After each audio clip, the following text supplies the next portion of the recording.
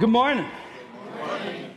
This is week one in a brand new series, a 5-week series that we're going to be diving into. And for many of us, maybe we've heard this title before, Winning the War in Your Mind.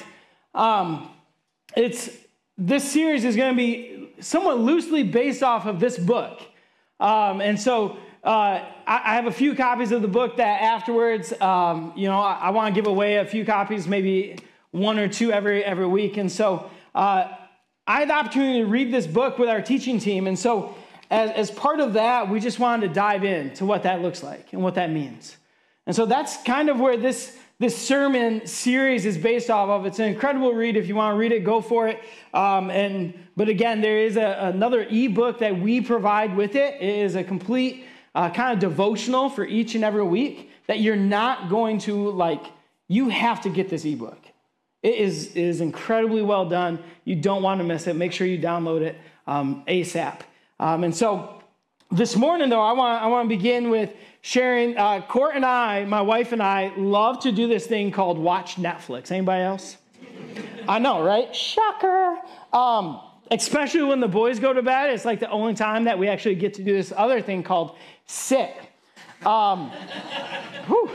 And so as we're sitting and watching Netflix, and on Netflix, it's not Spider-Man and His Amazing Friends. It is shows that we decide to watch, right? One of the shows that we decided to watch, it was about this young lady. She was roughly maybe like 21 to 25 years old. And it's a true story about who she believed she was. Let me say that again. It's a story about who she believed she was. You see, she totally believed that she was a daughter of a rich father. She deceived herself and everybody around her to believe that she was extremely rich. And so when she came over from Europe, she came over and she deceived all of her friends. She lived a luxurious lifestyle in LA. She had the big house on the ocean. She had all the friends and the fun, the crazy parties, and they're taking weekend trips to Dubai. I've never been there. I've seen pictures of it. It looks great. But she's taking weekend trips to just go spend the weekend in Dubai and drive fancy cars. Because I guess that's what you do when you're this rich heiress that you're really not. And she had all of her friends deceived because she was deceived. She would go around and she'd buy the highest quality of everything. She never would wear an outfit twice. She never would wear a bathing suit twice, that she would continue to just rack up all these debts, credit card after credit card after credit card after credit card. When one credit card was maxed out, she just opened another one so that she could continue on living this lie. And then there came the moment where they were in Dubai for a weekend and her credit card would get declined, and then her next one got declined, and she then had to tell her friends, I just haven't got my new card yet. Can you cover this weekend? She would deceive her friends to covering her luxurious lifestyle as well. And we're talking thousands upon thousands upon thousands of dollars worth of swipe, deception and lie after lie. But then there came the day where her lies were exposed. Then came the day where her friends discovered she's not really who she said she was.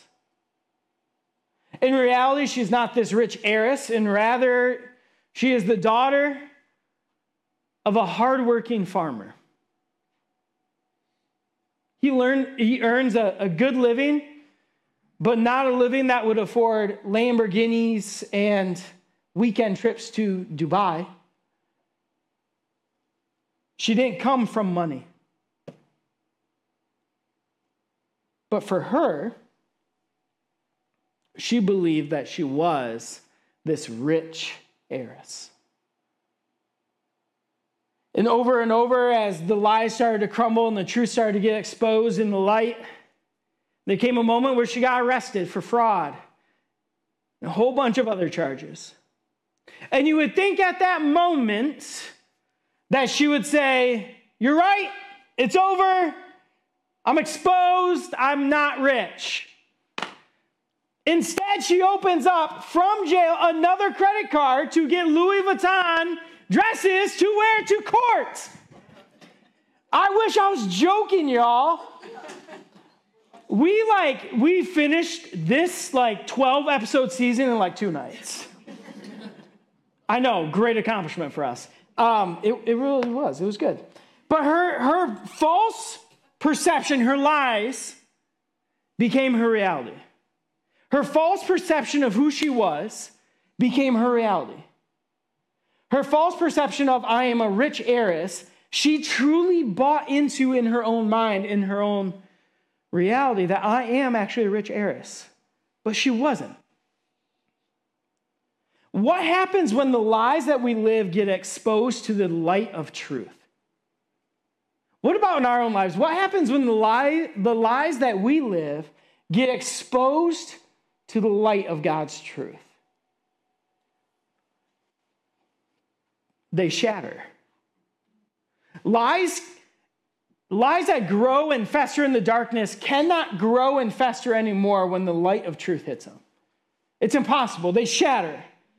They have no choice but to cave under the truth and the pressure of being exposed. And if there's a moment for us where we can understand this even, there's a lot of the time our lies start with thoughts of what I want or what I am or who I am. And then from there, they just continue to grow. A lot of times, the lies that we believe are lies from wounds that were inflicted in us and told to us at a young age. We're going to get to that. And I was curious what would have happened for this young lady if somebody just would have asked her a simple question. Do you like the direction that your thoughts are taking you? Do you actually like the direction that your thoughts are taking you on? Do you like the path that you're beginning to walk? You see, what the devil can't destroy, he tries to distract. So what lies are distracting you and me today?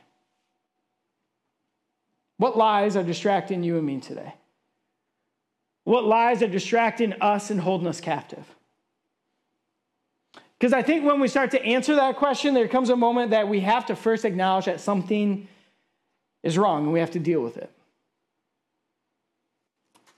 Maybe it's a lie that we've told ourselves that we then just started to buy into. Maybe it's a false narrative that somebody else allowed to be told to us and we start to buy into. Or maybe it's just a story that our world has and our culture has told us that we ourselves now begin to believe. Whatever it might be, there's this moment for us where we have to ask these questions.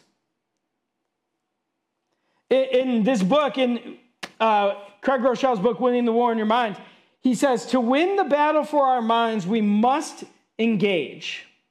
We must engage because there is no other way for us to defeat evil. And I love this last line.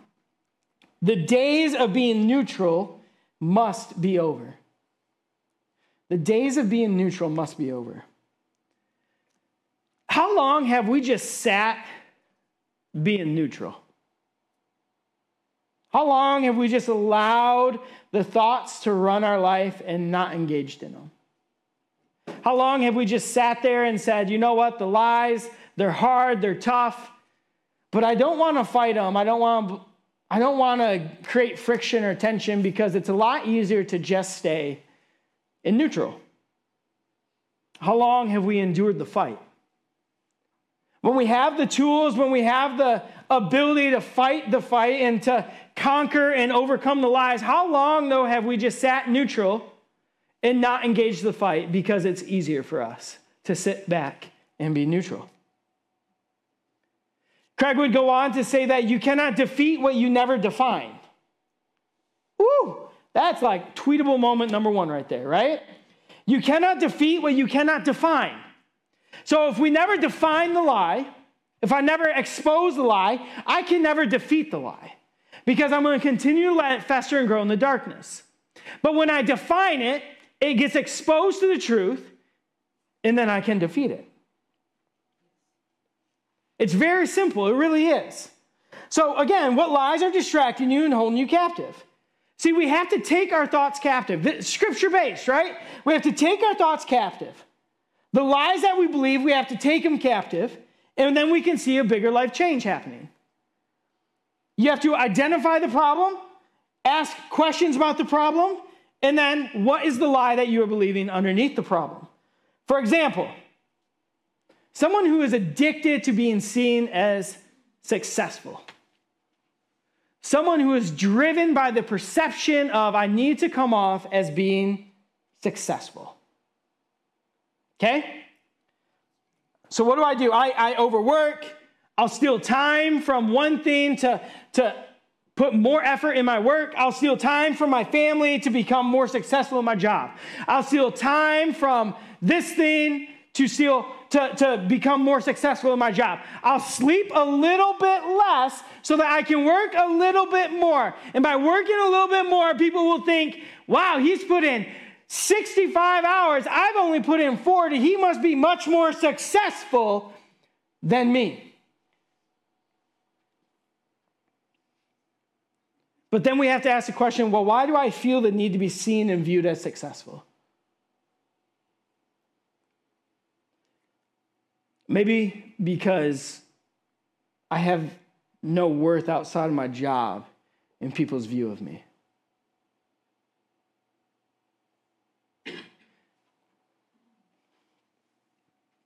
To be seen as successful, I think it's something that a lot of American theology has bought into. But there's a deep lie that our perception of being seen as successful, it doesn't lie necessarily in anything I do. It lies in how you see me. And there's a deep lie under there. You see, the lies we believe often create an illusion of peace, but it's only temporary. And a lot of times these lies will manifest itself in material ways also. For some people, it'll be doing drugs or popping pills, but eventually the pills wear off, the drugs wear off, the high wears off. And then you're just waiting for the next hit. For other people, it's the alcohol doesn't do what it was doing before, so I need to drink more and partake in it more to get that buzz finally. There's also a good population in our world that the sex no longer is good in marriage, so I'm going to look elsewhere, whether that be in pornography or illicit affairs. Or maybe it's time for us to explore open marriage in our marriage because it's just not good anymore. Or there's also some of us that I don't get the proper adoration. I don't get the proper applause for being me and doing what I'm supposed to do. So I make my Instagram look much more great and luxurious than what it really is in my life. And if I don't have the right amount of likes, I just delete the post. All of these things, though, it comes to a place where we have to admit, through real strength, we have to admit that I can't do this on my own. I can't live a life that God has called me on my own. I need power greater than I possess myself. I don't have what it takes on my own. That this lie, if I'm going to be honest with you, of you are enough is not true. But God is enough. And God in you will help you become who He has called you to be, which is holy, by the way. And Paul talks about this. Paul relates Satan's greatest deception, Eve in the garden, Adam in the garden, to the same temptation that we face today. It's the same type of temptation. Philippians 4, this is what it says, and Paul's writing this. Finally, brothers and sisters, whatever is true, whatever is noble, whatever is right, whatever is pure, whatever is lovely, whatever is admirable, if anything is excellent or praiseworthy, think about such things. And whatever you have learned or received or heard from me or seen in me, put it into practice, and the God of peace will be with you. Can we leave that up for a few minutes, please? Paul writes that we must do these things. He's laying it out very simply for us. Put these things into our minds, let them grow, and then it'll become a practice of yours as you participate in them. It's this same type of thing in Romans 12:2. Let your mind be renewed, be transformed, be renewed. And it comes from a renewing, a fresh coming with our minds. Meditation helps to renew your mind. It's what we are called to do. And when we choose to think about, focus on, and meditate in our life, what we choose to do with those things, it matters. If we think about things and meditate on them and focus on them, it matters. It's going to direct the way our lives start to move. So if I am focusing and meditating and keeping my eyes on God, my life is going to start to walk down that path. But if I'm only focusing and keeping my eyes on things of the world that really don't matter, guess where my life is going to lead? I don't even know. A few months ago, I said this phrase, you steer where you stare, meaning you go where you look. What are we looking at? Where are we steering in our lives? You see, because in Philippians here, Paul is writing this letter from a cold, dark, probably moist Roman prison cell. Does that sound like a really great desk to write this on? No, it doesn't. And he teaches them this thing. Look at how he does this. Think about such things. It starts in your mind. Think about such things. And whatever you've learned or received or heard from me or seen in me, it says put into what? Practice. Practice. Allen Iverson will not be good at this. We talk about practice. Yeah, we talk about practice. Put into practice. Put it into an action. Do these things. And then what will happen? The peace of God will be with you. God will be with you. He walks this right down the line. And this is, let's not forget, coming from Paul. Paul, a dude who had to literally radically transform his mind and his heart through the power of God, right? The perception, his reality of who Christ was in his life had to radically be renewed and changed. And then he puts it into practice. He starts living that out. Can you imagine being some of the first Christians meeting Paul after his conversion? He's like, let me tell you about Jesus. They're like, whoa. I don't know if you're talking about the same Jesus I am, because I know what you used to do to people who believe in Jesus. And Paul's like, I believe in him too. They're like, sounds like a trap. Sounds like a trap. He had to put this into practice, though, and then what happened? The God of peace was with him. Writing these letters, God of peace is with him in a cold Roman prison cell. Paul is showing and modeling what this looks like in life. A radical renewing of our thoughts and knowledge leads to a radical life change in our living. A radical renewing leads to a radical life change. And when we take captive our thoughts and walk in this radical life change, our lives begin to reflect that. He would write the letter to the church in Corinth in 2 Corinthians 10. This is what it says. For though we live in the world, we do not wage war as the world does. I'm going to read that first thing one more time.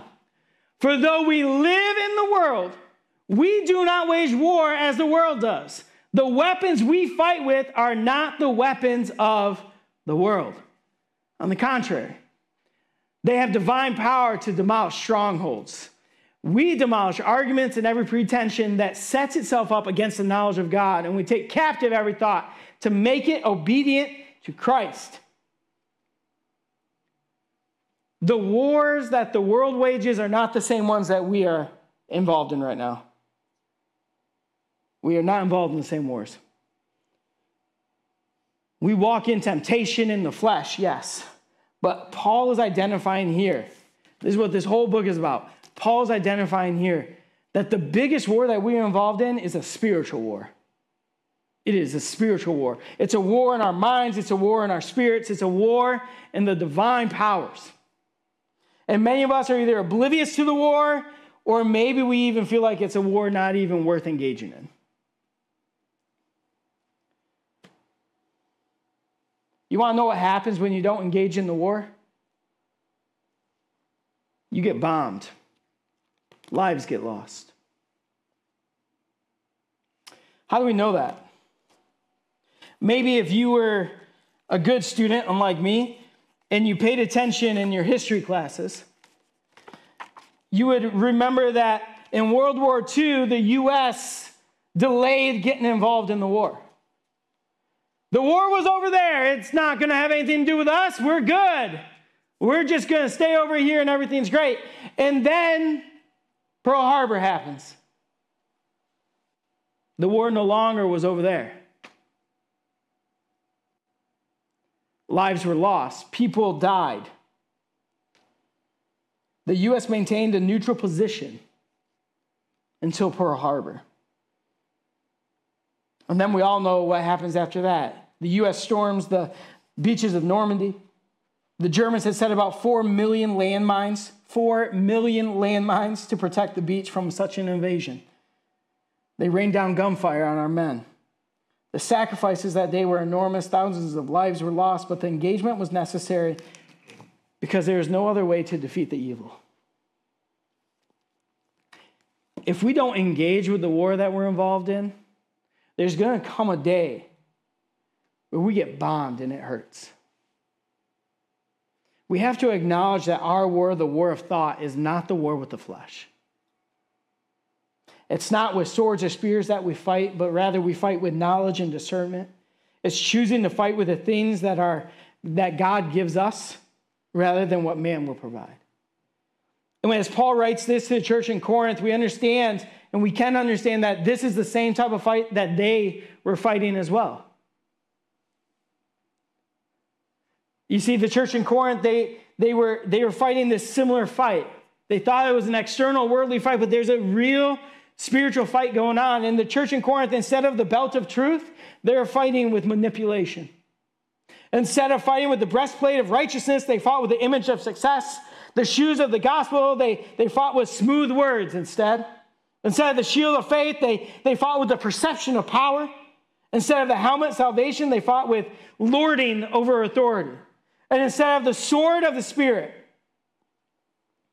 they fought with just near human schemes and tactics.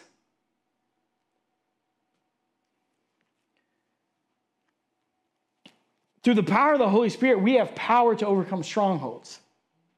We have power to overcome strongholds or things and thoughts in our world that exalt itself over God. That's what a stronghold is. Something that exalts itself over God. The Greek word for strongholds literally translates to an impenetrable fortress. This would be almost like an image for us would be the bunker that political leaders are hidden in times of war. This is the moment in the White House where the war is breaking out and the president gets rushed down deep into somewhere in the earth's surface that nobody knows, but it's there to protect them. It's an impenetrable force. It's strong. And we often believe, though, that the lies in our mind, they're impossible to overcome. But again, Paul in 2 Corinthians 10, take captive. It's this continuous action. Take captive. It's not this one and done thing. It's a continual action. Take captive. Repeated action over time, over and over and over again. Take captive. Take captive. Hold on to it. Conquer it. Take captive. Take captive the thoughts of lust. Take captive your thoughts of anger. Take captive your thoughts of fear. Take captive your thoughts of greed. Take captive the evil thoughts that are reigning in our lives. We have the power to do this. And here's the other kicker, is not only do we have the power to do this, we have the power to also model it for others coming before or behind us as well as around us. For our children and our peers, we have the power to model this. I'll never forget sitting in a conference and we were asked this one question. This is what it is up on the screen here. Can you be who you needed when you were younger? Can you be who you needed when you were younger? I want to bring you back. I want you to think back to your childhood, maybe your teenage years, whatever it might be. A pivotal time in your life where you needed someone. You needed someone. You needed someone in your life to champion you. You needed someone in your life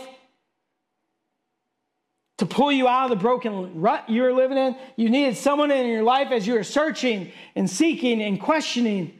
You need somebody to point you to the right answers, to give you a guiding hand.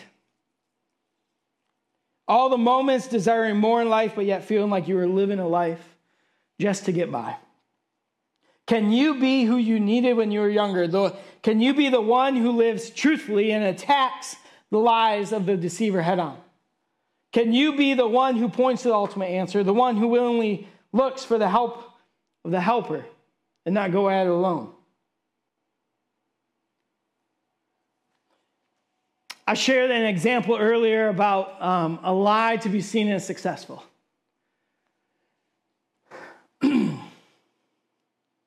That is a lie I have believed for so many years. I had this deep lie and wound that I was not loved or valued unless I perform well. Can you imagine living your life thinking that everything you do is a performance? I can tell you exactly how it feels. It stinks.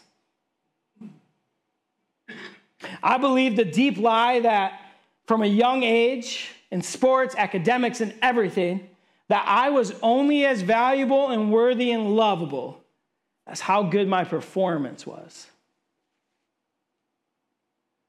You got an A-, but it's not an A. You did really well in your baseball game, but you had an error. You ran or you swam that race, that 50-meter freestyle race really, really well, but you didn't beat your personal record. I was only as lovable and worthy and valuable as my performance. And that lie led me to live life very angry, very upset, disappointed, and feeling inferior in so many ways. Stronghold. That lie for me was a stronghold. I was elevating my performance in my life and how I was viewed, perception, over what God has told me I was, who I am and who I was in him. I valued this so much more than God. And I won't forget it, sitting down with counselor, therapist, whatever you want to call them. And he helped me start to strip this lie down to the very core. I remember writing this down on the whiteboard and taking this picture of I am only as valuable and lovable as my greatest performance. Humbling moment. But once you become aware, you become responsible. I'm aware of the lie that was a stronghold over my life, so then I'm able to replace the lie that I believed with the truth of God. That's the goal, right? Replace the lie with the truth of God. That my worth and love I receive from God, it's not conditional. Praise be to Jesus. Right? That I do not have to perform or earn his love, that he gives it to me freely because I am a deeply beloved child of the one true King. That I replace the lie with his truth, I walk in freedom, knowing who I am, whose I am, and what he has called me to be. There's no more stronghold holding on to me. Because when you bring the lie to the light, it has to shatter. It has no place to go anymore. So what lies have you and I, what lies have we been distracted by that are shaping us in our life? What lies have you been distracted by that right now are shaping you in your life? See, the girl in the show, she would go down still trying to live the lie in the courtroom. Still trying to convince everybody, even when the truth is staring her right in the face. She is not a rich heiress. She was found guilty of multiple accounts of fraud. She'd serve time in jail. She would lose all of her friends. She was ruined by the lie that she believed. Why? Because she was distracted from all that was around her and all the good things that she really had. It's almost as if she and us kind of act like this dog. I think we have this video. So you can see this dog right here. He's sitting there, and there's a nice treat sitting right there. And as the dog, he just wants the treat. He just wants to come inside. And he can't get inside. He's just waiting and waiting. Maybe the treat, if it gets a little closer, maybe then I can come inside. But here's the thing. He's believing a lie that the door was shut, and it never was.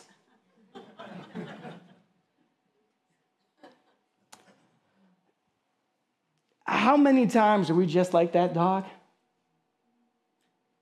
Standing at the door when God has already opened it, and he says, look at everything I've given to you and everything I have for you.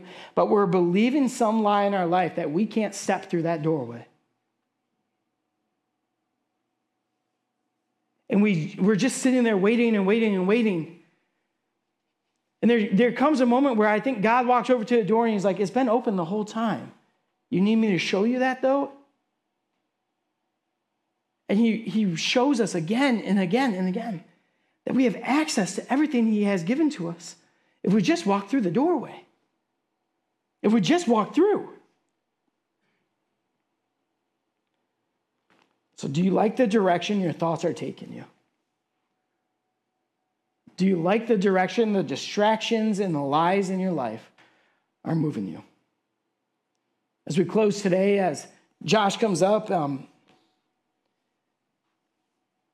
the thoughts in our life, they're going to try and tell us that the door's shut, that you can't have access to it. The thoughts are going to distract us from what is right there in front of us. The thoughts, the lies that we believe, they're going to keep us from the goodness right here, right now, that God has in store. And if we don't replace the lie with the truth of God, if we don't take captive the thoughts and replace it with God's truth, we're going to continually feel frustrated and disappointed. But we can replace the lie of the world with the truth of God in our lives. We can replace the lie of the world with the truth of God in our lives. And you want to know how we do that? We have to be in the truth. We have to be in the truth. We have to actively participate in the truth and walk in the truth. We have to continually learn the truth and let the truth teach us and instruct us and live by the truth. If we want this to dictate and show us how to live our life, we have to open it, believe it or not, and read the words in it. And we have to ask God through his Holy Spirit to illuminate the truth that he has in store for us and then walk in the truth. Even when it's countercultural, even when it doesn't make sense. And we have to go at it together. That's why these lunches are so exciting for me. Because we get to go at it together. I get to share experiences and struggles that I have with other believers, and I get to know that I'm not in this alone. You get to sit with other believers and say, man, the lie I've been holding on to for some odd reason is this. And I have no doubt that the Spirit's going to move and walk with us in that and speak truth to many of us in that and say, you are enough. God calls you this. He calls you a beautiful masterpiece. His workmanship. Your value is not dictated based on how people see you. Your value is dictated based off of what he has called you and what he has said to you. I have no doubt that these opportunities, these lunches, are going to be life-giving for many of us. If we would allow it. If we will allow it. And I hope you join us in this. I really do. You don't want to miss them. Because there's a lot at stake. There's a lot at stake.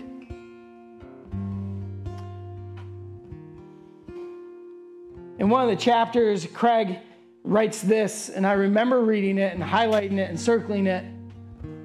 And I think this illustrates what's at stake. In 10 years, we will look in the mirror in 10 years, and somebody will stare back at us. And And that person will be shaped by the thoughts of today. The life we have is a reflection of what we are thinking about. I hope when I look in the mirror in 10 years, the person staring back at me is someone who tried their very best to live in line with the truth so that their sons and daughter would do the same. I hope that my legacy is that my boys and I'd be the same person here up front on the stage as I am at home. I hope my boys are proud of me one day for leading well and trying to do my best. And ultimately, I hope God looks at me and says, I'm so thankful that you took me up on challenging and walking with me. Because I'm going to look at him and be like, dude, it was hard. You could have made it a little simpler and a little easier probably. But man, is it rewarding to think of the blessing after blessing and the things that God has done. And God will do when we just walk in truth with him. We can replace the lie of our world with the truth of God. So what are we believing? What are we believing? Father, as we come to you today, as we just stand here, sit here, wherever we might be, we come to you knowing that we are broken people living broken lives. But we also come to you knowing that you are a God who can and will heal any and all things. And so, Lord, through the power of you and your Spirit, I ask that right now that you would just go before us. For those of us that are entrapped in a stronghold right now, Lord, that you would help us to, one, identify the stronghold, identify the lie, and then two, replace that lie with your truth. So as you bring that lie to the light, Lord, would you whisper the truth to us as well? Would you bring us to your word, to your truth, to you, so that we can truly understand, truly believe and walk in what you have called us to believe and walk in today. God, we love you. We give you so much thanks for what you have done and what you are doing. And Lord, we ask that you would go before us in this next few weeks.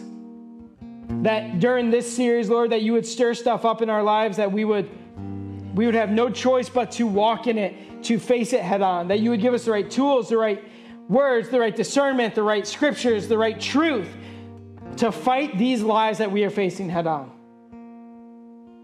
And would you remind us, Lord, even when it feels hard, even when we're knocked down and we're bloodied up and we're bruised and we're beaten,